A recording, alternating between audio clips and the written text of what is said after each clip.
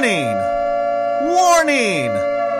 The following program will offend, annoy, anger, and enrage extremists, hate mongers, conspiracy theorists, Putin lovers, racists, religious zealots, killjoys with no sense of humor, douchebags with no sense of decency, overly sensitive liberals, overly aggressive conservatives, PC watchdogs, alt-right fascists, Tea Party lunatics, and haters of free speech.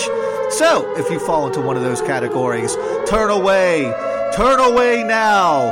Phone lines will not be open.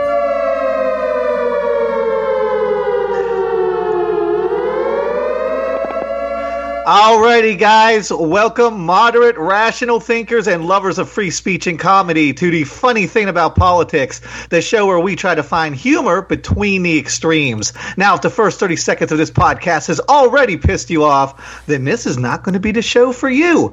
So go back to being outraged about everything from the American-hating NFL to comedy pinko shows like SNL and Will and Grace to libtard beers like Budweiser to socialist department stores like Nordstrom's until you boycott all of American culture and have to move into a Unabomber shack in the middle of the woods, eating cold beans out of a can while listening to Alex Jones and NASCAR on your shortwave radio. But for those of you diligent enough to stick around, I am your benevolent host, Nick the Saucy One Catsaurus, humble servant of the people, broadcasting to you live, as always, from the top of Meth Mountain, Tennessee. And I also want to introduce my anthem kneeling, income tax stealing, statue reeling producer, the ketchup to my tater tots, the mayonnaise to my french fries, the tartar sauce to my fish sandwich, the soon to be on AGT, producer. That's cute. That's really cute. I do have one question though. I have never seen you put mayonnaise on your french fries. Yeah, I went back and forth on that with my fucking podcast integrity and was like, should I say that? Because I don't really do that. Will the listeners know? And now you've blown my whole fucking cover. I'm a fraud. This is fake news. I'm fucking kneeling right now. I'm a socialist. Go. Fuck this. I'm drinking some beer. No, but I do know a girl who used to eat mayonnaise with her french fries, and it was the first person I ever knew who did that. And not only did she eat mayonnaise with her french fries, like she would take one of those entire little squeezy packets of Hellmann's and put it on one french fry. And that's how she ate that shit. I was like, oh, no. Well, I guess now I'm going to have to do it just to redeem myself. It's overrated. Yes, so... there are 49 days, I believe, until my audition, and I can still sleep, so that's good. But I'm starting. Reality hasn't hit you yet. Well, I am starting to get more headaches and the increasing feeling of nausea on a pretty consistent basis. I'm like, well, I've had that feeling since like November. Well, yeah. I mean, all right, let's get a co-host in here. A girl who kicks mad wisdom to phone pollsters and health delegate candidates in between vodka shots and dart competitions. Fern, the still moist voice. Heart. All of those things that you said about me are absolutely true. And as far as I want to go back to the mayonnaise on the French fries thing, like I really want to touch on that because it's an important political issue of our time. Damn it. Yeah, I think this is going to be a big contention because people say to Frosty or not to Frosty with your fries because I absolutely dip my fries in Frosty. I found that when I was pregnant and it was so delicious. But I actually mix mayonnaise and ketchup together and dip my fries in that. We call it glop, and we also put it on broccoli. So I think I just grossed out and heard the click of a bunch of listeners just completely tune out and say, I can't deal with this kind of nonsense. But is that recipe more socialist, leftist, or libtard? I look, I'm an inclusive person. I don't even know anymore how to tag everything that everybody's pissed off about. Yeah, I'm an inclusive person. I think you got to try everything once. But, fries and mayo aside, I want to take an opportunity just to apologize for our president and on behalf of our country to Puerto Rico. I know some people who have family in Puerto Rico. I hope they're okay. But I don't think that a secret Obama cabal, Democratic cabal, is forcing the mayor of San Juan to be mean to Trump on Twitter. I think what's going on there is a travesty. They are part of the United States. They are not in the middle of the ocean. And I just want to apologize to anybody out there on behalf of our entire country for the horrible way that we're handling this situation. So I just wanted to get that out there. If the intro didn't piss people off, your betrayal has. You were supposed to be moderate. I know. It's just snowflaking out on air and making apologies to Puerto Rico. Are they Americans? What? I support Puerto Ricans, and I support a mayo ketchup combo on fries. So I don't know what political box you want to put me in for that, but cuck-servative. Right. Yeah, a cuck mayo-servative. Yes. Bring on the craft, baby. Let me hit something real quick before we get Christine in here, because I know I was kind of poking fun to Trump supporters or annihilating them, potato, in the intro. But I am actually kind of asking a serious question with this NFL controversy and just so much TV. I mean, I went on the American Horror Story thread on their social media pages, and people are just fucking flipping out about their season premiere. And I won't dig back into that because we already talked about that. But Will and Grace, SNL, I mean, just so many products, restaurant chains that piss off these Trump supporters. They're becoming more and more self-isolating. Like, how long before they just have to kind of opt out of American society and become Amish because everything is libtard? I even made a little meme a while ago, like a little book with a sad kid on it that was like everything libtard, learning to survive in liberal America. Like, they're just so outraged by everything. Yeah, everything.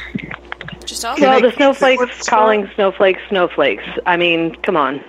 That's just, I mean, is there really a whole lot more to say? Maybe they could do like the libertarians wanted to do and like colonize a state. Like, I know the libertarians are pushing for a movement to like go to a safe space. They want a safe state.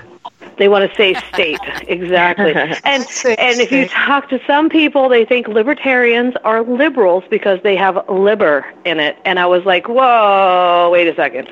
That's not how this works. That's not how any of this works. Liber and onions? No, yes, liver and onions in the shape of the state of California. Perfect. But you made a good point the other day, and I think it was a very cohesive point. You had said, hey, the reason that Trump is coming after the NFL is because he has nowhere, like his base is just like this torpedo, and he has nowhere to direct his torpedo because Ann Coulter and Rush Limbaugh and all these guys are kind of jumping off the Trump train. So people don't know if they should be mad at them, and he's working with Democrats, so they can't be like, well, Nancy Pelosi, who Trump says is good now, so I love, like, they don't know who to be pissed at. So before they turn on their Frankenstein monster, he's like, well, look at the NFL, how unpatriotic they are. So I think you made a really good point at how he's really just trying to point that, like, anger over at something that was formerly neutral. Absolutely, and Dylan Brody had made that point a few weeks ago that he needs an enemy, and I've always felt that way as well. And we talked about it last week. Their love of Trump versus their inherent hate, and which direction do we split off? The Bannon side, or do we stay on the Trump train? And the working with the Democrats confused them so much that there really wasn't a whole lot to say. And then Korea fired up, and so now it's NFL and kneeling, and it's all deviate, deflect, look over here while I'm doing this over here. It's been very apparent since he came down that escalator to begin with. It's how he operates, how he works, and people just need to keep their eyes open and pay attention to everything. Now, I'm not saying you can't have an opinion on the NFL. I think kneeling for the flag is disrespectful. The anthem is disrespectful. I absolutely do. But I also believe it's their right to use that platform as professionals to speak their voice, and I respect what they're doing, and I actually agree with them. Now, do I agree in the way that it's being done? No, but I really don't have a problem with it either. I mean, what else do they have? So, everybody should be looking at this and say, just let them have their voice too. You can disagree, and that's your voice, but they deserve to have their voice too. And these Trump supporters need to get on board with everybody having free speech and not just them.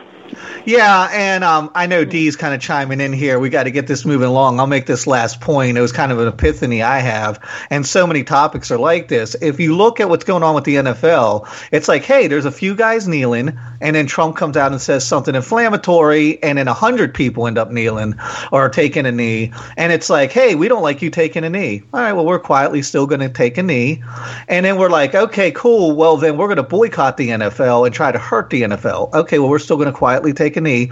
Damn, you're still not acting the way we want. Well, then we're going to drag your name through the mud and say you're a bunch of thugs, and you should be happy that you have a job at all in the NFL, that you've been given this opportunity to make this money, and that you hate America and you hate the troops and hate the flags. Cool, we're still just going to quietly take a knee. All right, well, then we're going to fucking try to get you fired, and we're going to just really just amp things up, and we're going to burn our jerseys. And it's like, which side is being fascist? The side who's quietly protesting and exercising their First Amendment right? Or the other side that says, we're going to keep destroying you until you do what we want? And I don't understand. Like, if I said, hey, Fern, if you stand for the pledge, I'm going to try to get you fired. Or I'm going to try to get Kenny's garage to get shut down. Or I'm going to just drag your name through the mud and say you hate America if you're standing for the anthem, like during Obama years, because Obama is a traitor and a terrorist.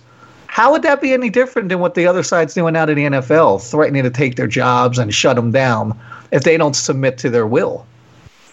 It's not any different, and I take high offense when they say you have been given this opportunity, this has been given to you.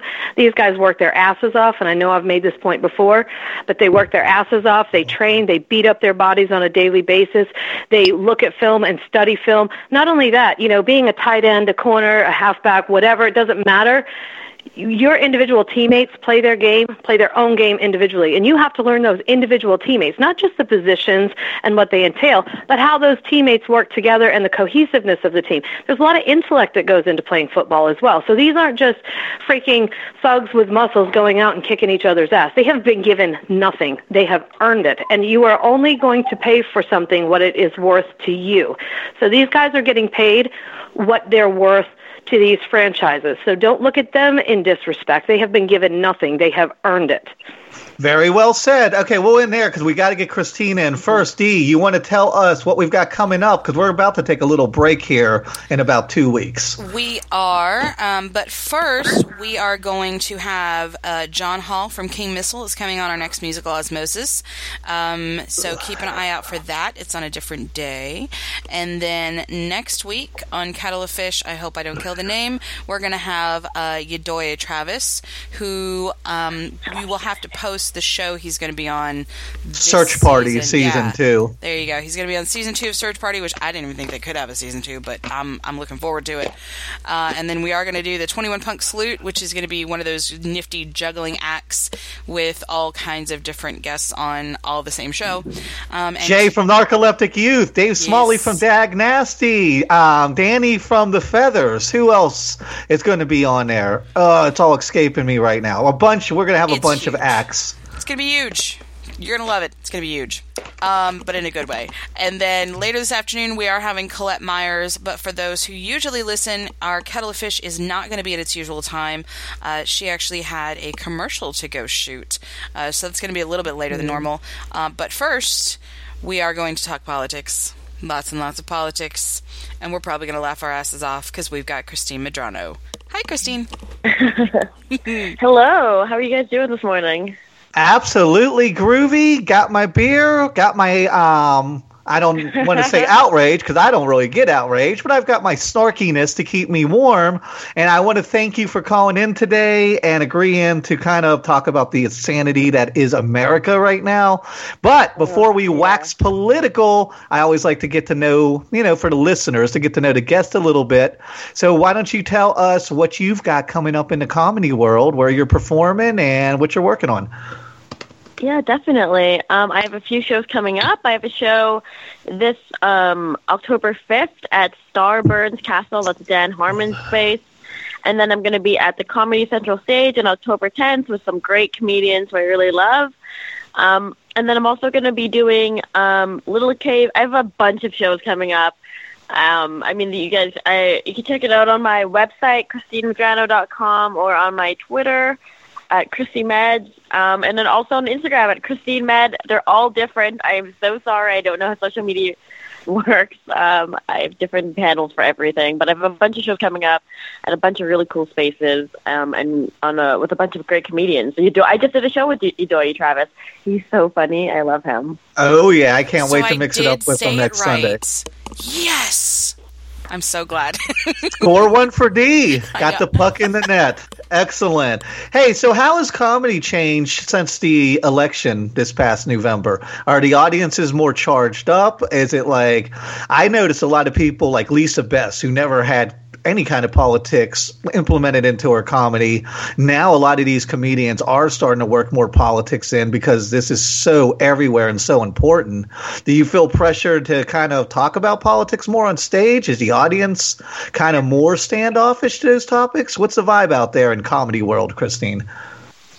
I've noticed that there are a lot more division amongst comedians at mics, maybe, just in terms of like the entire thing about PC culture. I have felt it sometimes at shows. I do a few jokes about Trump, but I try not to do anything that's going to make a stance. But I definitely have seen in more conservative areas, like I did a show in Ventura and in San Diego, you do kind of step on stage getting a good read of the room, maybe realizing that you do have people who voted for Trump in the audience, and that, like, hey, they got to be down for the jokes. I have heard more stories about people who will just get up and leave in the middle of sets, and I think that's just kind of what's going to be happening until the end of this. I mean, hopefully it ends, but I think there's just a greater division amongst Americans, and you can definitely feel it in comedy. That's, we're not immune to that. And I feel you do see more and more comedians who are just doing jokes that are political or want to make their voice heard that never used to do that, I know I've always kind of had political slants and thing even before the Trump administration, so I feel like I'm not doing anything new, but it's just definitely something that we're dealing with. And also, so many comedians I didn't realize were so funny and had so many great, like, succinct political things to say, so that's always really exciting to discover that your peers are just as politically minded or funny and are able to be funny in that way as well. I think that's really cool to see. You've seen a lot of people who kind of risen really high during this time, and then a lot of people who you're like, wow, I didn't realize how racist you are, or it's kind of brought out their real views, you know what I mean? Because they can't escape it. They can't just be like, I don't know, it's not so bad, because it's like, no, this is awful. Yeah, it's in your face 24/7. And I wrote a joke the other day, and it's funny because I was like, man, Trump supporters are going to flip out. But it's a joke, and it's kind of like the crowd screaming snowflake in everybody's faces are the first ones to flip out if you say something that you don't like. So I wrote this joke. I told Dee, I was like, man, should I even post this? Are people going to flip out? And it was like, what's the difference between a liberal and an alt-right book club? The bonfire. And I was like, oh, man, people are not going to fucking like that at all. And I'm not trying to be like, oh, all Trump supporters are racists or Nazis. I just think it's fucking funny. But you can't, the side screaming snowflake is the first ones to flip out at everything. Right, Fern? We see that all the time. All the fucking time. It's so taxing. It is just, and this is why I try to choose my political battles, right? Like, I can beat my head against a wall and go nowhere and get bloodied and need stitches, or I can try to have a conversation with somebody who's willing to at least hear out the other side. And it all comes down to validation. Everybody wants to be validated. Everybody wants somebody to understand their point of view. And that's what I try to do in any given situation. It doesn't matter whether it's a social situation, a political situation, it doesn't matter. I can't pretend to know how someone else feels, so I try to understand how they feel. I don't have to agree with it, but let me see where their perspective is, where it's coming from, and that gives me ammunition, and I say that not in a negative way, just as fuel to be able to say, okay, I get why you think this. So let me say this and say, okay, this is wrong in my opinion, or this is erroneous, or maybe short-sighted, myopic, whatever word you want to use. And and this is why, and can you at least see my perspective? So those conversations that I can engage in, that I can give validation and have validation given to me, and we can have a respectful conversation and even agree to disagree, those are the conversations I put my energy in, because I feel like I'm planting a seed and can possibly affect change. I'm not going to affect change beating my head against a wall. And these snowflakes who scream snowflake, fake news, fake media, fake polls, Trump's balls are awesome. Conspiracy. I can't do it. Don't forget the deep state conspiracies. I can't put that energy into that level of crazy, because it's pointless. It gets nobody anywhere. But we're also speaking different languages, right? In America, and I've said this before, reminds me of like a newly divorced couple who hates each other's guts, and why they're fucking fighting over who, like, just petty shit, like who gets to keep the B. Arthur collector plates. Their 13-year-old's in the bathroom cutting herself and drinking Drano. And everybody has their shields up, and they're all so defensive. And it just reminds me, one time me and my ex-wife got into an argument, and she's like, you're so manipulative. And I said, give me an example. Who do I manipulate? And she's like, see, right there, you don't listen. I didn't say you manipulated people. I said you're a manipulative. And I was like, well, fuck, if I don't manipulate people, what am I manipulating? The space-time continuum? The fucking loyalty of sea creatures? You're a great clay artist. Yes, is that what it is? I'm making voodoo dolls. Anyways, Christine, like, how do you break through that communication wall when one side is just like, I'm going to take everything as an offense, even when you're agreeing with me? I'm going to see a negative slant to it. I mean, we definitely do have that, and I think we still are seeing that with it. I still have seen people on my timeline who are just kind of like, if Hillary hadn't, and I'm like, guys, really, we're really doing this still? We're still Birdie broing it up?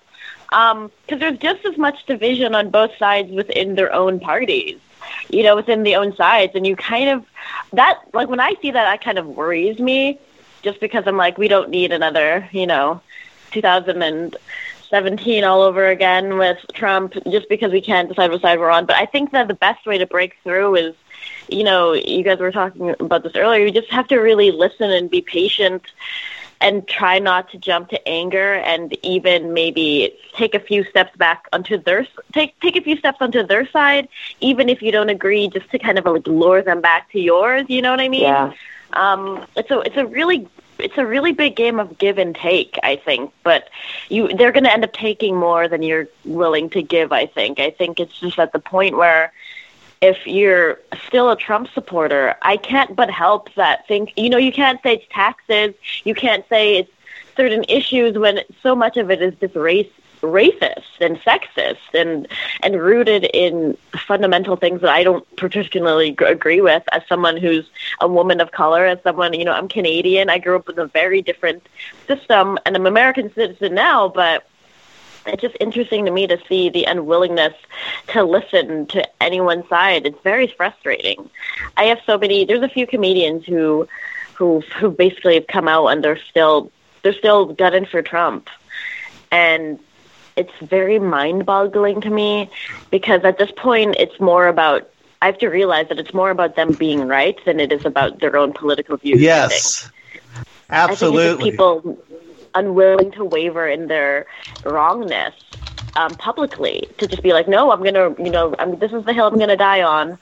And I've seen it destroy a lot of. I mean, it's causing everywhere. You're seeing, relationships affected by it. You know what I mean? Or people. I've seen comedians who are not talking to their parents anymore because their parents voted for Trump, and but I don't think it's because they voted for him. I think it's because how we come at each other. And I was telling Dee last night, my dad, who is from Greece, ironically a Greek refugee, my grandfather was killed by Nazis during World War II. And not, in some cool freedom fighter way. He was out drunk past curfew, and they just put him on his knees in the middle of the street and shot him. And my dad and his family came over here from Naxos, Greece as refugees. And my dad, who had always been a proper Greek gentleman, now has more in common with Ted Nugent than Ronald Reagan. And I told Dee last night, I said, at least when I was young and there was divisions, things made sense. My dad and his wife were like, we don't like heavy metal, and we don't like Beavis and Butthead, and we don't like all these things that are considered to be crude and rude, because we are very proper people. And I understood that. I didn't agree with it, but I understood the whole PMRC, we want America to be more moral. But what we have now is like all these people who are like kind of immoral, who are just saying these horrible things, who are like backing Ted Nugent and his Milo character and all these very despicable people trying to take the moral high ground when they actually had the moral low ground. So to me, it's like, I don't know what the fucking rules are anymore. And that's the frustrating part. I think you're just seeing a lot of people like hijacking certain things to take on their cause. Like, you can't say that you're the party of family values and then also vote for the pussy grabber guy. You just can't do that. But that's what they're doing. And, you know, especially I've heard that with the reverse racism and a lot of the neo-Nazi groups that are, you know, were in Charlottesville, that they're actually taking a lot of the language that is used, you know, for the fight for racial equality, and they're using it to create division. They're hijacking these terms and things that have been around for you know, that people have found and academics have found for racial equality, and they're now taking it and using it for white supremacy. So you're also seeing a bit of that, about kind of like a give and take in terms of people just taking from the other side to use for their own cause. They're using the same tactics that people are fighting them with.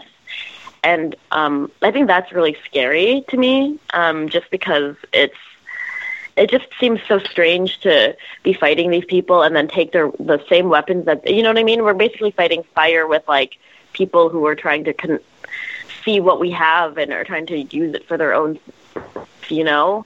It's very... There's a lot of lines, yeah.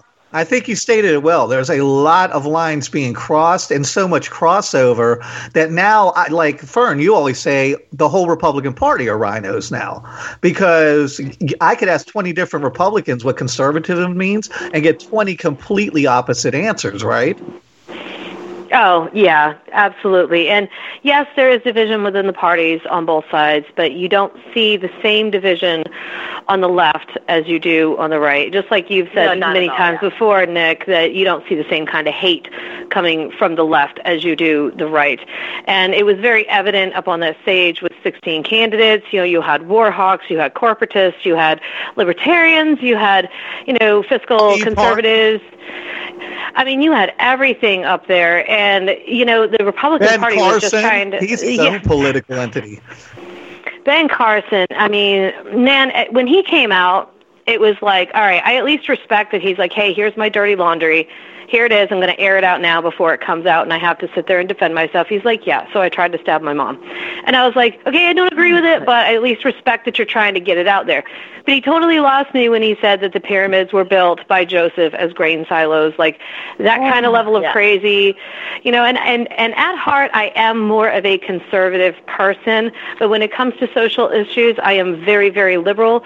So it's kind of hard to like put me in that political box. But yeah, the division is definitely evident on both sides. It's just the Republicans, all the Democrats had to do was just sit back, grab their popcorn, and let them, you know, commit political cannibalism and eat each other. And that's exactly what they're doing, and exactly why Trump has moved to the left and shifted to the left and tried to work with the left, because he understands that if he wants to have a legacy and he wants to have his name in history as doing something good, that he has to work with the opposite party, because the Republicans cannot be cohesive enough to work together. They're in political paralysis, man. The Republican Party. He's a Jell-O president, man. He's very gelatinous. He will just go wherever he needs to go to make himself look good, and he will point his finger in any direction he needs to point it to get his supporters to draw attention. I mean, do we miss 2016?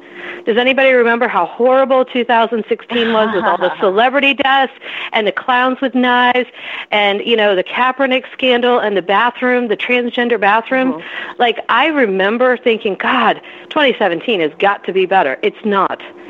It's just not. And every year it becomes its own kind of crazy, too. Like, this is a good lead-in for what's going on in Alabama. And let me give you some stats on this Roy Moore guy, who actually won He beat out Trump, and let me go. I think the easiest way to do this, I'm going to go through these bullet points here, and then we'll go back and talk about them individually. Yeah. So Roy Moore is the former Alabama Supreme Court Justice. He ran against Luther Strange, who was appointed to fill Jeff Sessions' seat. And, I mean, Luther Strange, there we go. That's a fucking supervillain name for you. But that was the Trump-backed candidate. But for Alabamans, he was too tame for Alabamans. They wanted somebody even more crazy and far right than him. So Roy Moore was suspended or kicked off the bench. I'm not exactly sure how that works. Twice. Once for refusing to remove the 10 Commandments from in front of the courthouse, and once for not enforcing same-sex marriage when it became the law of the land. Like I said, he did run against Luther Strange. He won by 10 points, which is kind of a big victory and something that would does not look good for Trump, since Trump did back him and then kind of backpedaled and said, I'm not really backing him. Let's see what else about good old Roy Moore. He was backed by Steve Bannon, so he was more of the kind of upset alt-right candidate. So the first shot, and, Bannon is saying the first shot of this insurrection against the GOP is Roy Moore. We're going to run even more hardcore far-right, alt-right candidates. He's coming after Mitch McConnell, he says, when he gets to Washington, which he's running against Jones in the special election. He was interviewed a week and a half ago, didn't know what the fuck DACA or Dreamers was. So I don't know how in tune this guy is with the big debate we've been having. Of course, he wants homosexuality to be criminalized. He thinks Obama wasn't born here, and that he said that several states have Sharia law. And then when asked which states, he's like, I think Indiana's under Sharia law right now. I mean, there's just so much going on with this guy. Also, he had a budget of about $2 million backed by Bannon and Breitbart, and Luther Strange had a budget of $30 million and still couldn't take this guy down. So let's kind of start here, Fern, with good old Roy Moore. People are kind of framing this as Bannon said, this is the new trend. The Roy Moores, the Ted Nugents, the Kid Rocks, the alt-right people are going to take over the GOP, and you're going to have the Democratic Party and like this crazy alt-right party of people who don't know what they're doing and have these far-out ideas. Is this just wishful thinking, or do you think Kid Rock will win in Michigan if he runs? Do you think we will see Milo running for office, or fucking George Zimmerman, or Ted Nugent, or is Bannon just blowing smoke? No, I think Bannon has made and built an empire on feeding into people's fears and feeding into hate, and I don't know if I can even say misinformation, at least not on the Alex Jones level, but at least a misdirection of information. And he's built an entire empire on this. So people are conditioned, and the seed has been planted for this to really take hold, and that was very evident with the election last year. I mean, Trump ran on change, but he ran on change by invoking fear, whereas Obama ran on change invoking hope.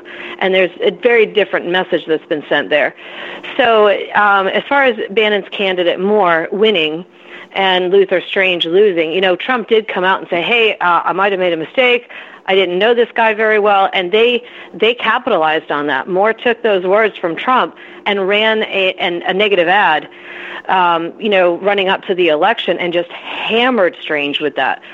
So I think Bannon, I can't find the direct quote, but Bannon basically is saying, hey, look, I'm just carrying on the Trump agenda, which the Trump agenda was never the Trump agenda to begin with. The Trump agenda was actually Bannon's agenda up until Bannon split. Great point. So I think that Bannon definitely has the means, the empire, and the hate base that's been built up over the last year and a half to really do something with this. But I think that the amount of protesters, the amount of people speaking out now, the amount of people saying, hey, this is not cool, you can kneel for an anthem if you want to. I don't have to agree with it, but you can do it, and I respect your decision and your right to do so. The people who came out for the Women's March, the people who came out in Charlottesville, the people who came out in Washington State, I mean, you can go down the list. I think there are enough voices of rational people who, even if they don't agree with the liberal ideals, they don't like these alt-right ideals. I think there's enough of a voice in America to really stop this from happening, but it's going to be hard because Bannon is a powerful man. Well, let me ask Christine this, because in a recent straw poll in Alabama, solid red, I think they had won by something like 37 points. Trump won by like 37 points and the districts that Moore's running in. Right now in the straw poll, the Democrat Jones has 40%, Moore has 43%. So people are actually talking about this huge upset. Do you think this is possible in solid red Alabama, that a Democrat can win, even against a guy who wears a cowboy hat and pulls out a gun on stage during his rally? I mean, I'd like to hope that a Democrat could flip it, but I feel like at this time, it's really all these. That's what I want to hope, that that the people will come out, that maybe enough young people and maybe enough people who didn't vote in the general election will come out to these smaller elections. I mean, I think that's where what happened, and that's why the Democrats lost a lot of the powers, because in 2012, not a lot of people came out for the smaller elections, and I think now people are more aware that we have to kind of be present for these smaller elections, and it's not just about coming out every 4 years. It's about coming out every 2 years, every few months, to make sure that the people who are in control are people who are going to be looking out for the general Americans, and I think that's something that we're more aware of now. But at the same time, all politics are local, as they say. Yes, exactly. But I'm just worried about the anti-establishmentness that's happening with all of our politics, So we're basically allowing these people who have who the only kind of thing they have going for them that many people view that as is that they're not part of politics, that they're outsiders, I mean, that was the entire appeal for many people of Trump, is that he's an outsider, yet he goes in and he doesn't know what he's doing, and you're just going to have more of the same, because you have people who are going in, don't know what they're doing, and are just kind of fanning fires that got them elected, but are not able to do any real good, tangible change, I don't think Kid Rock would be able to do he's not going to do any good for the people of Michigan. He's a high school dropout. How's he going to write legislation? Exactly. It's just one of those things where I feel like we just need to get people who are competent enough to just be in government, let alone, not these anti-establishment people who are crazy, who are just kind of, I feel like this is kind of like you guys had mentioned, the libertarians, and it's kind of going back to that Tea Party, where it's kind of like you just have people who are believing in crazy things, but just as long as they're not part of what the system that was there before, people are happy, and that worries me, because when we're just feeding into this entire new age of just profound ignorance, where people just don't want information, they want headlines and not actual articles, where no one's reading, everyone's just we're reading like the small things on Twitter, but we're not really taking time to read books and articles and actually learn things. And I feel like this age of ignorance is kind of expanding, and hopefully there'll be enough people who are woke, who can go out and make the change that we need. But we have to also realize that on the other side, we have, the Steve Bannons who are also fanning those fires. For every Women's March group, we're going to have, alt-right groups. So we have to make sure that we're adamant about staying active and keeping people fired up, and being aware of that both sides are kind of, I guess, weaponizing in a way. And obviously, the people who are right have gone so far right that it's like off the maps, where it's just kind of interesting, because I feel like the left is just like, we just want common decency in these elections, and we've not been able to even get that. So many good points, and yes, I agree. A lot of us are very concerned about the state of our nation. I kind of want to pivot back to local politics for a moment, and I had mentioned this in the intro, because Fern, you actually just had a talk with somebody who's running for House State Delegate, and you guys mixed it up for a good 15 or 20 minutes, and he was actually interested in some of your policy ideas for education in Virginia. Oh, wow. Yeah, he just stopped by. I was inside, and Kenny was like, he came in, he's like, hey, you got Jason Mayari's out here. I figured you'd probably want to talk to him. I'm like, yes, absolutely. And he's a conservative who's running to maintain his seat in the Virginia House of Delegates. And I came out and I kind of hit him on education. Like, he's actually got a big platform on hurricane relief in this area, because we are due in Virginia Beach for a Cat 3. I mean, historically, statistically, we've been due since the 90s to get hit by a pretty big hurricane. And with everything that's happened in Texas and Florida and Puerto Rico, this has become a focal point for him. He actually missed passing this legislation by one vote in the Senate. So he's going to go ahead and propose this legislation again this year. But when I was talking to him about education, I started with standardized testing and, got his view on that. And he's very much of the school that, yes, the institutions need to be held accountable. But he said, my daughter took 17 standardized tests last year. And he's a local prosecutor here. He goes up to Richmond a couple days a week, does his job here, which is how politics is supposed to be. It's how it was intended. But, I have a clear-cut, concise education plan for getting our kids educated up to 10th grade with a high school education, and then focusing that 11th and 12th year on either an associate's or a trades degree, because I thoroughly believe in tradespeople, and I think this country needs tradespeople. And as I'm talking to him about my plan and how to integrate that with Virginia businesses, like I see his brain ticking and clicking. He's like, oh, so this is multifaceted. And he's like, please email me. I want to try to work with you on this, and maybe we can make this happen. So it just goes to show you that one voice in 15 or 20 minutes possibly can make a big difference. I didn't ask you this, Fern. Let me cut you off real quick. Did you tell him at all about your background as far as the research you do, and you have a political podcast, or did that not come up? I did tell him we had a political podcast. I did tell him that, I do a lot of research, kind of heavily involved in politics. Maybe not as involved as I should be, but involved enough to know what's going on. We'll put it that way. I do my due diligence, and I get it from both sides, and I try to understand both perspectives. I think if you know more than 140-character tweet about each issue, you're doing more than most. Yeah, but it was nice to have this conversation, and I would encourage anybody out there, if you have an opportunity to go to a town hall, if you have an opportunity to go to any type of debate. I just recently watched the Virginia gubernatorial debate.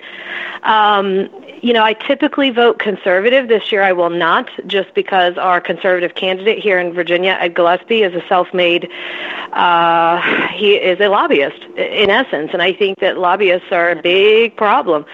So he won't get my vote for sure. But just taking the time to look into these candidates, even having a conversation. A lot of times you get these robocalls. Take them. Leave a message. Ask a question. Share your concerns. Because one voice, one idea can make a difference. And I don't know if mine will or not, but I'm going to try. We'll see what happens. My hat's off to you. I want to get back on this more thing. Let me pivot back here, because you had sent me this campaign ad that was Hail Mary, ran like in the 11th hour against Strange, and kind of showing how Trump was wavering and kind of like, I don't know who Luther Strange is. Maybe I made a mistake. In your opinion, Fern, was that the whole ball game? Did that give him that win by that huge margin, for a primary, 10 points? Or does any of this even matter? Will this hurt Trump that the Trump candidate didn't win? Or is he so smart? He's like, well, that wasn't really my candidate. He went back and deleted all his pro-Strange tweets. Does he get another pass from his base, Fern? Well, he also said that if his opponent won, that he would go out and support him too. So the wishy-washy vernacular coming out of him. From him. And Jello's going to have to change their slogan to, there's never room for Jello, now that Trump is the Jello president. Exactly. He couldn't really solidly commit. I think he saw poll numbers and got a little scared and thought, well, I can't go 100% behind this guy, because if I do and I lose, then that makes me look bad, because, again, it all comes back to the narcissistic personality. It's strange when Sessions left. Yeah.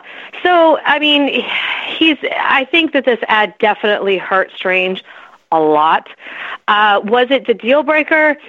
I don't know, but I don't think that he would have lost by as significant a margin as he did without this. I think that a lot of people who were, I mean, Strange had an advantage, but I think a lot of people who were pro-Trump, once they saw that, were like, oh, well, Trump's not sure, I need to go with the other guy. He's going to support the other guy anyway, need to go with the other guy. He doesn't really know him, need to go with the other guy. He's not really supporting him, need to go with the other guy. He is slippery. Deal breaker, not sure, but certainly significant impact on the margin, for sure.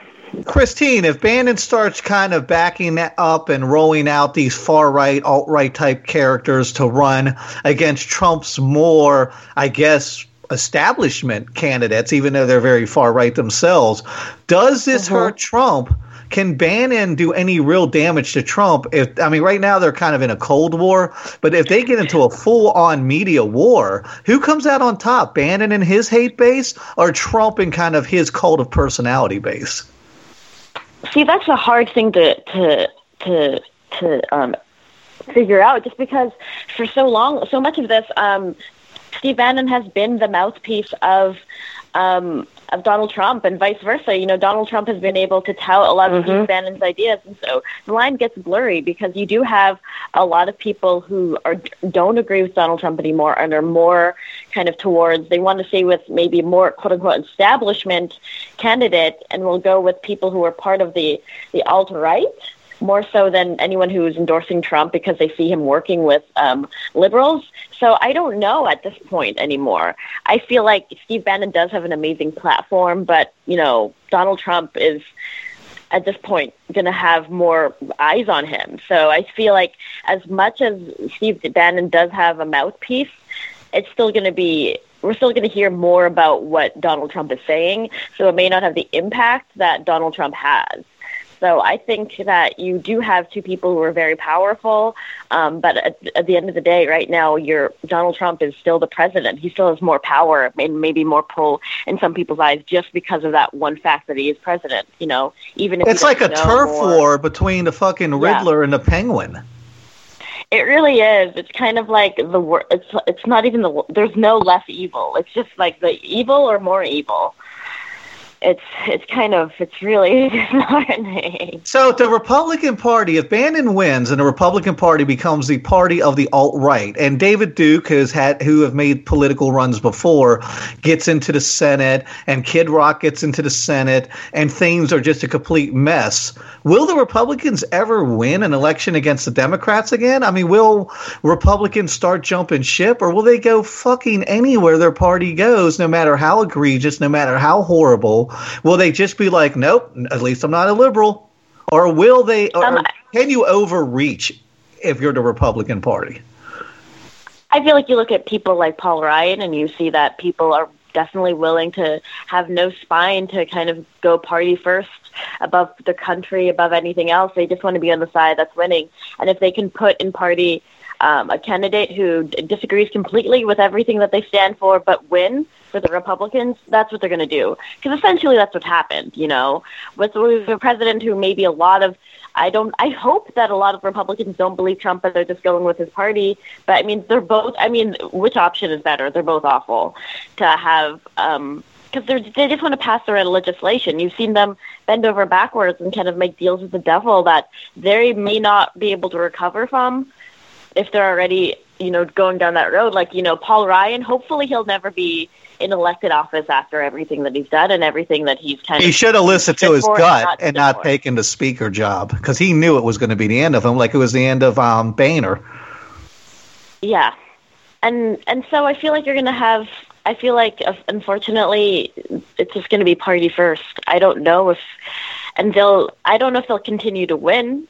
That's the thing. They may change and pivot once they start losing elections, but as long as they're winning, that's all that matters, you know? And if they have the base that's, you know, like the Reddit Donald and all the alt-right people who are going to come out for them in elections and help them win, even, I think they're just kind of depending on how lethargic the left will get to it. I hope will not happen, you know? I hope the left continues to be mobilized. You know, I think it's important to just maintain that momentum because they're also going to have it. And I think it's more dependent on, at this point, the people than anything else, which is a good thing. Well, Fern, this wasn't a momentary lapse of memory. This guy sat down in this interview with Roy Moore and said, "What do you think about DACA?" And Roy Moore's like, "What's DACA?" And this was a week and a half ago.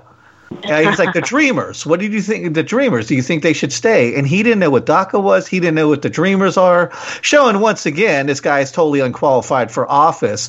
Do these things make any kind of difference, Fern? Or will voters go, well, maybe he just wasn't on Twitter that day. Maybe he was out wrangling cattle or, at the gun range. Who cares? Okay, this goes back to you don't have the guy that works on your car do your liver transplant, okay? You don't have, the guy who delivers your paper cut off one of your toes and amputate one of your toes. Like you have people in a job who know what their job are. And not only did this guy say, hey, I don't know what DACA is, I don't know who the Dreamers are, he flat out attacked the reporter and said, look, why don't you just tell me what it is and stop beating around the bush? Yeah, and why don't I forgot you just inform me? Why don't you inform me on what it is? Now, when the person conducting the interview has to inform the representative who's running for office as to what the issues are, this is a problem. People chastised and gave Gary Johnson a whole bunch of shit when he said, what's in Aleppo?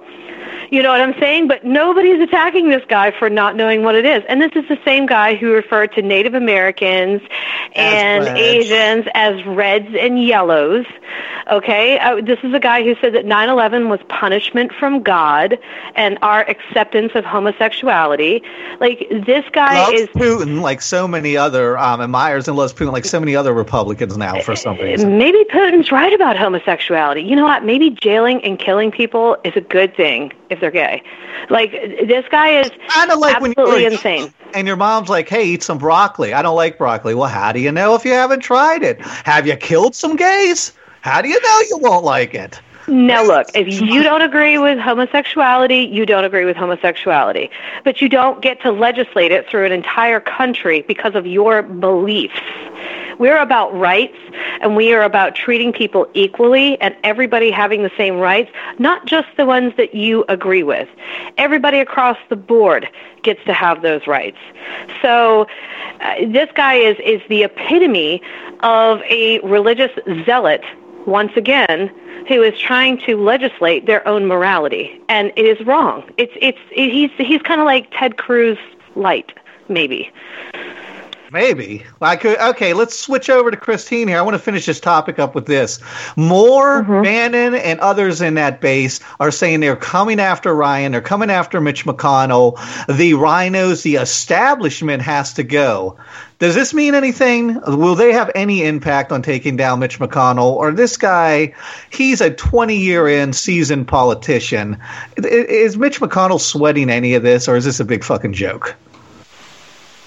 I don't think he's sweating it. I think he may have a reason to sweat it because I feel like at this point we do truly live in the age of like anything can happen. So he could easily get out of there, but I don't think he's sweating. I don't think he takes a lot of things seriously as much as he should. You know what I mean? I think as long as it's not going to have any water off his back, or at least he's not going to show it. You know what I mean? I feel like with Mitch McConnell, these guys have just been able to kind of been like boys, you know what I mean? Like they've just kind of had so much garbage that they've had disproved. There are things that have happened, and they're still. It's kind of like chain smoking 2 packs of Pall Mall a day for 20 years, and someone says you're going to get cancer, and you're in denial. It's like, well, fuck, I've been smoking for 20 years and I haven't got cancer, so there you go. It's like, yeah, they're basically in denial, and I feel like it's like that meme that you've seen of that dog in a room with a room on fire, and they're going, everything's fine, and they're trying to convince us that that they are the way. But I think people are beginning to wake up. So I think that he probably doesn't think he has anything to worry about. But I think that the anti-establishment and maybe the far right are more likely to have a handle on him on things than. Or get ahead without people like Mitch McConnell and Paul Ryan, because they know that they don't need the establishment establishment anymore to be able to get into positions of office, because we have a president who, has had no experience. We have all of these crazy candidates that are running around, and you don't need people like Mitch McConnell or Paul Ryan who know the ins and outs or some of the ins and outs of government anymore. It's becoming less and less relevant, your experience in government, unfortunately, to be in government. Yeah, that is Looney Tunes. And actually, let me finish up with this instead. Fern, Eric Cantor lost, dumping millions into his campaign against some college professor who had zero experience. Moore was outspent, like 15-1. Like I said in the follow-up, or the lead-up rather to this, Strange spent $30 million. Moore spent between $1.5 and $2 million. It doesn't even seem like money means anything anymore with these zealots. It seems all that matters is, hey, vote for me. I'm even farther right than the last guy. It's absolutely message over money. It sure wow, is. Great phrase, message over money. It's absolutely message over money, man. It's when you feed into emotion and feelings, that's a lot more. It's a lot easier than feeding into intellect, because when you feed into intellect and logic, you have facts to back that up. And like you say, Nick, you don't have to travel to all 50 states to know that they exist. Knowledge is fact-based. So if you can feed into fear versus feeding into fact, then you're going to tap an unsure market, and people would rather err on the caution of feeling safer or feeling more superior or feeling like they have the upper hand, and that's more what these bullies do, or in control, versus the logic and the intellect that it takes to really take yourself outside of that emotional box. Now, I'm an emotional creature. I will fully admit I wear my emotions on my sleeve. I don't let my emotions rule me, though. I feel them, I interpret them, but I also look at fact and logic to come to a conclusion. Do I believe in socialized medicine? Absolutely not. Do I believe that it is the solution for our country in this moment, given our current situation and our problem? I absolutely do. Just because it's not my ideology doesn't mean that I don't think it's not good for the entire country. And I can put my personal feelings aside for what's good for the entire country. And I just wish more people would do that. We look at things in a broader scope versus being so myopic. All right, well, we're going to run over, so let's see how much of this we can get through, because we have another topic here. There was recently another attack, although this one was much bigger. 21 U.S. diplomats and their family members experienced some kind of sonic attack that caused loss of hearing and even brain damage in a few instances. Now, this has been happening since last November, but it's been amped up. This is in Havana, Cuba. And 60% of the staff was removed, and they said that the sonic attack was something that was beyond anything that they're aware of, weaponized by humans. And my first, in the crazy world we live in, my first thought was, what are the fucking whales attacking us now? Is Atlantis attacking us? Like, what else could happen in this country? And it's just another weird story, and we're seeing more and more of these bizarre stories that makes me feel like we're in the Matrix or something. I mean, this is starting to be like some kind of weird supervillain movie. Fern, I know you had a little bit more information on this that you sent me. Once again, is this something we should be concerned about, or is this some weird one-off? Because it's happened more than once. Yeah, it's been happening, like you said, since last year. And here's the thing. The U.S. didn't even really admit that this happened until this past August. They did expel 2 Cuban diplomats in May of 2017, but it didn't really come down and shake down until this past August. I remember hearing about it when I came back from Maine. And, I mean, the hearing loss, headaches, loss of balance. Some people reported that when they laid down in their bed that, the symptoms were worse. When they got up in the morning, they were better. Some of them were in residences. Some of them were in a new hotel that was down in Cuba. But I remember thinking when this came out, I was like, there's no way the Cuban government has the technology and the money to really back something like this. There's no way that they could do this. And I think it's a foreign government coming in and really doing some damage. And that might be the conspiracy theorists coming out. But, Well, somebody wants to wreck our relationships with us because Obama did repair relationships with Cuba, took them off the list of countries who supported terrorism, relaxed the travel restrictions to Cuba. Trump said he was going to do away with all that. Why, Trump? Oh, because Obama said it's good, it must be bad. That hasn't come to fruition yet, but now Cuba is mad at us and saying we're overreacting by pulling out 60% of our diplomatic staff. Well, I mean, I don't think it's an overreaction. I really actually support that decision that Donald Trump made. And you won't hear me support a whole lot that Donald Trump does, but I do support that decision because we don't know. We don't know what's going on. We don't know who it is. And we do need to protect our people. However, to put the blame on the Cuban government and saying they're not doing enough, they only have but so many resources. They only have but so much money. They only have but so much tech. There's only so much that they can do. And I agree. I think it's another foreign agency, probably the same foreign agency that infiltrated Twitter and Facebook, probably the same agency that hacked the DNC, probably that same Russian RT agency that's trying to screw up shit with Cuba. That's the whole Russian agenda right now, is to divide and conquer. That is their thing. They want to split us as a nation between ourselves socially, but they also want to break off any ties from any other country that we have that we're working on. China has been a good example of that. Korea has been a good example of that. The Russians are really trying to drive that wedge slowly but surely, and people look at Putin as the shirtless guy riding on the horse cowboy, and they're not looking at the in the weeds, in the shadows bullshit that he's been pulling over the years with Korea, with China, with Turkey, within its own country, Crimea. I mean, there's a whole litmus list of stuff that he's been doing. And to put this squarely on the Cuban government is wrong, but to pull our guys out until we can figure out what's going on, I do believe is the right move.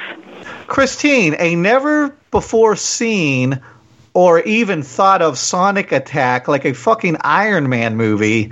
Are we kind of through the looking glass now in this world, Christine? I mean, I said the other day, we're so like upside down now. I wouldn't be surprised if fidget spinners became sentient and started a fucking uprising. Like the shit that's going on now is bananas. We are truly living in an episode of The Black Mirror. Everything is crazy. Yeah, I love that show. It's kind of like it's like with our phones, like, you know, I don't know if you've ever had this happen where you talk about something, you don't even type it into your phone, and then all of a sudden ads for it will start popping up on Instagram. Yes. I don't know if you've had this happen to you. That actually happened to me. I saw an ad for this show, Happen Leonard. Never heard of it before. The first season was already over. I went to On Demand. It was only 6 episodes. I binge watched all 6 episodes, went back to my computer, and there was fucking Happen Leonard ads all over my Facebook. That is true. It's really one of those things where it is something out of like a comic book, but I feel like that's just the age we're living in, and I hate it. But what can we do? It's like, you know, she mentioned earlier about people being ruled by their emotions instead of logic, and I feel like this is the more that people are like that, the more we have that going on within our country and in the world, the more you're going to see attacks that are kind of crazy like this. I mean, I don't even know. This is so something out of like a movie, you know. But it's like anything goes now. I don't know. All conspiracy theories are on the table that can be possible. It's kind of crazy. Is it art imitating life or life intimidating art? Or the other way around. Who knows? Okay, let's finish up with this, Fern. Give us the deets on what's going on. Twitter just went in front of, I think it was Mueller's investigative committee, the House Judiciary Committee, about them allowing all these rogue fake accounts onto Twitter. Facebook has a huge problem. Zuckerberg is actually having heat with the government right now for similar things. All Russian trolls, all Russian operatives. Is this overblown, or we've only scratched the surface? Are we only seeing the tip of this iceberg? No, I think it's not overblown. We are seeing the tip of the iceberg. And, you know, former governor turned Senator Mark Warner is one of the lead guys on this committee. And basically, he's been in the news just flanking Twitter, saying that response was inadequate, that they're not taking. Actually, he took to Twitter and says, you guys just aren't taking this seriously. So basically what's going on is it started with Facebook, and Facebook flagged over 400 accounts, 470 accounts, saying that they were all accounts by the RT government. There's like 3 separate entities, but all run by the Kremlin and RT, which equated for at least $100,000 worth of ad revenue for Facebook. And basically what they're doing is they're putting out divisive propaganda. Some of them are what's called blacktivist sites, where they would target African Americans in specific communities like Ferguson, like Baltimore, and post rallies, protests, insightful memes, things like that. Basically things to divide and be hateful. It wasn't like, hey, this protest is going to be here. It's like, hey, come join this protest and, fight Whitey. You know what I'm saying? Like that type of thing. It's very divisive. The other point is with Twitter. Twitter has kind of glommed onto what Facebook did, and Twitter's like, all right, so here are these accounts. Let's look and see if they're linked. All right, well, we have exact accounts, and then we have some other accounts that may be linked. So they pulled 201 accounts, which actually was over $270,000 worth of ad revenue from Twitter. So Twitter is really kind of piggybacked off of what Facebook has done, and that's why the government has a big problem. Although Twitter does say, look, we're actively seeking out bots for the Russian government. We're not going to take down all bots, just the ones that may be linked to the Russian government. We do stop over 450,000 questionable logins per day. So this is what we're doing. The problem is with the United States, they shut down over 470 accounts. Before the French election, once the Russian involvement became an issue, they shut down over 30,000 accounts for the French election. And then with the German election that happened recently, you can get an estimate, and they're not giving exact numbers, but the PR guy said tens of thousands. Zuckerberg said thousands, which could be meant to mean tens of thousands. And I have a hard time believing that only 470 accounts were responsible in America, but yet you have tens of thousands in France and Germany once this is realized to be a problem. So that's why I say I think this is the tip of the iceberg. There's going to be more that's coming out of this. Well, we're getting smart, though, right? Just to interject real quick. When I go on Threads now, I used to see tons of conspiracy and hate when I go on, and I go on sites like The Hill, which I think is pretty down the middle. I try to stay away from Occupy sites because I think they slant too far left. And, of course, I don't go on like the Breitbart or Drudge Report ones. But people started getting smart and said, hey, these are prioritized by how many likes and interactions they have. So everybody interact with this, comment on this thread right here to push these bots down to the bottom so they're not visible.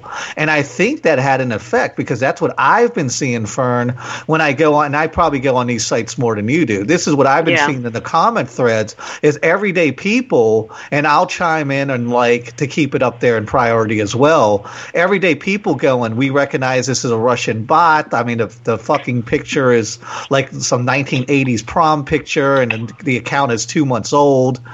So we are kind of wising up, I think. At least a segment of us are becoming more savvy. Now, in that comment thread, that may be the case, but bots have become a very useful marketing tool as far as Twitter goes, and that's why they're kind of defending the use of bots. Well, this is on Facebook, not Twitter. Yeah, but see, one person can control all these different accounts, and they bot it out and start following people, getting people to follow back, just to get their tweets retweeted out there and get their message out there. There was 80 accounts that recently have been tweeting about the NFL and people kneeling about the NFL, and 25% of those have been proven to be bots with Russian ties. So this is happening. It's absolutely happening. What I don't get is, at least as far as Facebook goes, when you look at Facebook's terms of service, and I actually read through, their entire terms of service. I also read through the DNC and the RNC's Do me a favor. Let me get over to Christine first before we get into the terms of service. Okay, you got it. Because, babies got bought. All right, Christine, are you kind of on the same page as us? This is the tip of the iceberg, and this had a huge impact on the election. Or let me phrase it this way. How much of an impact on the election do you think these Russian propaganda stories had? I mean, a huge, immense impact on the election. I feel like it was tipped. We're still hearing about Hillary's emails. We're still hearing about all of these things that literally had nothing to do with anything, that were kind of propagated by these bots that were put into the zeitgeist, that were chanted, and all these conspiracy theories, like about the, Pizzagate, and there's still things that have not yet been disproven or have been disproven and are still being touted by the far, like the alt-right. And so I think that the effect that they had on it was immense. And I think that, I think people have become more savvy with it, but I still think it's very easy to spread misinformation. But how do people keep buying into it? I always make the example, if I tell my 6-year-old there's no Santa and there's no tooth fairy, she can draw the kind of conclusion, there's no Santa Claus and there's no tooth fairy, maybe there's no Easter bunny. Like, she can make those kind of synapses fire and make those kind of neurological connections, that A equals B. But when you talk to some of these people on the far right, it's like, okay, well, Jade Helm 15 wasn't the real deal. Jade Helm 16 is going to be, and Ebola didn't kill us, but this other thing's going to kill us over here that sounds outrageous. Like, it just seems like they never learn on that side. They feed off and live in conspiracy fear land where they have to, like, carry their gun and go get an ice cream cone because they're afraid ISIS is going to fucking behead them or something at Crackle Barrel. I think it's just kind of like living in your echo chamber and embracing what agrees with you, whether it seems to make logic or not, whether it makes sense or not. And you just have people who just are listening to what they want to hear, They're not listening to the information that they know is true because they think that all information is confused all the time. I wish I knew. I think it kind of goes back to your joke from earlier. I think the side that burns books is never on the right side of history. Just if you're on the side that's burning books, you're not on the right side. That's just your indicator. Just use that. Use that as the barometer. Unfortunately, that is not going to be used by the other side. But I don't know. I just kind of, I think these Russian bots have a bigger effect and weren't given enough credit. I still think we hear it talked about, but not as much as maybe we should have. We heard more about. I feel like we heard more about other issues that didn't matter, like Hillary's emails or things like that, than we did about the bots that had a bigger impact. Why aren't we hearing about Kushner? Why aren't there seeing people pissed off about Kushner's private server and Trump's staff's private server? If it was such a big deal when Hillary did. Yeah, isn't he tweeting from like an unlocked Android? Like, I remember, like, that could be fake news too. I don't know. Like, it's just, but I feel like people did wake up. Like, when after the election, I went through my news feed and make sure I unfollowed or followed the news that I knew was correct. You know what I mean? And I deleted a lot of people. It was kind of like you kind of just had to sift through your life and see just. I didn't want to read all the Breitbart articles that were popping up that maybe people who I didn't even knew I was friends with were sharing, And it's got to be harder for you being a comedian because you kind of mass add people. Anybody who sends you a friend request, I imagine you add them because you're trying to promote yourself as a public figure, as a comedian, right? I do not add everyone. Oh, not really? Everyone, just because self-care.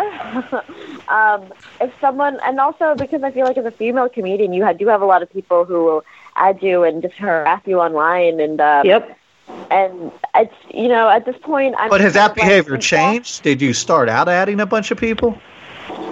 I've become more strict with who I add since everything has happened, I think, and just kind of That's smart. Looking, you know what I mean? If I don't have any friends with someone and everything, like, I look at their profile and it's just a bunch of shit about, like, politics and they're, like, all alt-right politics, I'm not going to add that person because I don't want that energy within my space. I feel like so much after the election was just about protecting my own sanity, and maybe that's, in a way, not accepting every opinion that I have. I don't have to look at every opinion online. That's what I've taught myself. I can look past ones I don't want to see that I know are false or inflammatory or want to hurt me or hurt people and kind of move on now. Well, Fern, we all kind of had to do an insanity detox, right, Fern, after the election? Oh, yeah. Yeah, and, to the point of the opinions online, I mean, you can't... There's a lot of stuff that I just have to scroll by, but there's a lot of stuff that I keep and people that I keep, even if I find what they post inflammatory, it does give me some insight into the other person's point of view and where their loyalties lie. But I was just having a conversation with Kenny this morning, and he brought up a very good point that kind of I felt the same way, but I just couldn't articulate it the way that he did. He's like, look, if Facebook, it should be taken as opinion. Anything you see on Facebook is opinion. So many people get their news from their Facebook or their Twitter feed. It is not news. It is headlines. It is sound bites. It is opinion. Now, if something intrigues you, if you look at something and say, hey, man, that is like really jacked up, what's going on there? Like the meme with Obama having a bunch of immigrants flying off hanging off the plane. That wasn't real, but people took that as real because we live in a world of crazy where some of the crazy has been proven to be real. Some people do believe that the earth is flat, and we have to accept that. So let's just take Facebook as an opinion and then go in and research it. One of the best articles I ever read on the alt-right came from Breitbart, and I have to give them a little credit in this because they really broke it down into the different factions of the alt-right. Some of them are just the youth of America, meme makers who want to just cause trouble and discontent and hate because they've never grown up in an area or with a situation where they've experienced this firsthand, and they don't believe that it's real, and they just want to rile people up. Some of it is your skinhead KKK, assholes. And there's a real breakdown on the alt-right of the different factions and groups, and that came from Breitbart. So we just need to be aware that these are opinions, and you need to dig into the right and the left and get both sides to formulate, a factual and educated opinion. But you have to change the whole culture, right, Fern? I mean, I remember how many times have we told people on comment threads where they're like, you're being irresponsible as a news show. And we're like, we're not fucking news. We're a panel show. We're a couple people who read the news and then have opinions and talk about it. And when I started writing for a political site, the first thing they said is, we are an editorial site. We are not news. So nothing is being like, we never said, welcome to the ignorance equation, your news station. But people are just automatically taking it that way. So how do we change that culture? Well, and again, everything has to be taken with a grain of salt unless you're willing to put the work in and really dig deep and find facts and, understand both points of view and understand the legality and the logic of things, then you're going to be nothing but an asshole with an opinion. And, I pride myself on doing research and trying to make sure that I'm coming at it from the most factual point of view that I can. And, I used to say that Obama has deported more people in the United States than 4 presidents combined. And that's actually a factual statement until you take into account that the way that they counted deportations changed once Obama became president. So when you take into that piece of information, then Obama's right on par with every other president. And I would rather be informed than right. All right, well, we got to get out of here. Let's finish up with this because I thought it was kind of fucking hysterical. Give us the actual terms of service, which I can't imagine are ever enforced by Facebook. Okay. Just give us some of the highlights because I know there's like 30 of them. Yeah, there's like a ton of them. I highlighted 3 just because I felt these were the most important and the least adhered by. In their Facebook terms of service, they say, you will not bully, intimidate, or harass any user. You will not post content that is hate speech, threatening, or pornographic, incites violence, or contains nudity or graphic or gratuitous violence. And lastly, you will not use Facebook to do anything unlawful, misleading, malicious, or discriminatory. Wow. Christine, in your experience, is Facebook diligently adhering to those values? I feel like I've seen all of those things happen within the last hour on Facebook. It's just kind of, those are like, who's reinforcing that? Oh my God, that is not, I've literally seen all of those things happen on Facebook on a daily basis. Sometimes I'm involved in them if there's definitely some like anger thread that I'm commenting on. I don't think those are reinforced. I think that there may be a nice thing that they can have up to be like, see, you don't have diarrhea in the pool, we told you, but they're not reinforcing it. It's like there just to have in case anything does happen. If someone kills themselves because of bullying, they could be like, we're not liable, look at these things we have. And I don't think anyone's actively enforcing any of these. I mean, and if they are, they're not doing a great job of it. I mean, I feel like there's so much inflammatory things on Facebook and that fall under all of those things. Yeah, I find it funny, Fern, that anytime I try to put up a second account, because I keep trying to put second accounts up, one that I can use solely for like the kettle of fish component facets of me and like the musical osmosis facet and keep politics off of, I get shut down in like 2 days, yet I'll get friend requests every other day from Harry Balls, who's obviously not a true profile. Oh, yeah. They catch you dead to rights. But they've only gotten 470 Russian accounts. And by the way, Christine, I think that should be Facebook's new motto, diarrhea in the pool. I think that is beautiful and perfect. That's great. Somebody should make a meme of that.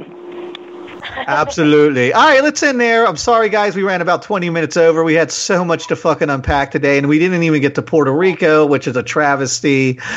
Christine, I want to thank you again for spending part of your Sunday with us. Going out the door, why don't you tell everybody yet again where they can find you on the interwebs? They can find me on Twitter at Chrissy Meds, on Instagram at Christine Med.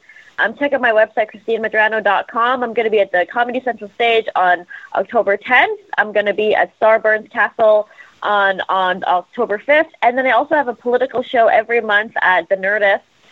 Really? Tell us about that. Yeah. It's called Political Jerk. We have different acts that come on. Like the last time we had like a fake alt-right YouTuber come on. He was obviously fake. I've seen people, we have like burlesque who comes up, like we had someone who was burlesque Donald Trump. We've had just different sketches and comedy acts who come, and it's just politically geared. And so it's exciting to have that space to be able to do that, where we can kind of have our form of protest through comedy. Every month we have it at Nerdist. It's called Political Jerk. That is amazing. Did you learn anything today? Yeah, I think you can always learn when you're having conversations like these, because it's so important, just about how other people view the world and way that you can change yourself and how you view things, and you know, and definitely about how scary weaponizing sound can be. I learned that whales are pissed off at us. I still think it's the whales. Yeah. Like it's I learned that 4. a burlesque Trump is both intriguing and incredibly frightening to imagine. Yeah, let's not go there. Also, Statue of Liberty. Do what now? We had a Statue of Liberty and also a burlesque dinosaur one. Can anybody find this online? Like, is there video of it? I wonder. You know what? Let me. Maybe. I don't think there is. Site. Yeah, I would check it. I would check it up, and I maybe put a link to it on my Instagram if I am able to find it. Right on. All right. Once again, Christine, thank you so much for calling in today. Dee, we didn't announce in the beginning of the show our next episode, which will be in 2 weeks. And a funny thing about politics, we will be having that friendly fascist, the ruler of the universe, Vermin Supreme on. So I'm looking forward to that, Fern. Oh, yeah. It's not boot to the head, it's boot on the head. Boot on the head. Very nice. And I think we're also having some other guests coming up. I'll have to post a whole schedule. We've got so much going on. All righty, guys. I want to thank you for tuning in today. I hope you learned something between the extremes. And we will see you in 2 weeks with Vermin Supreme. Goodbye, guys. Bye. Shout it out loud, I pledge allegiance to one nation under love.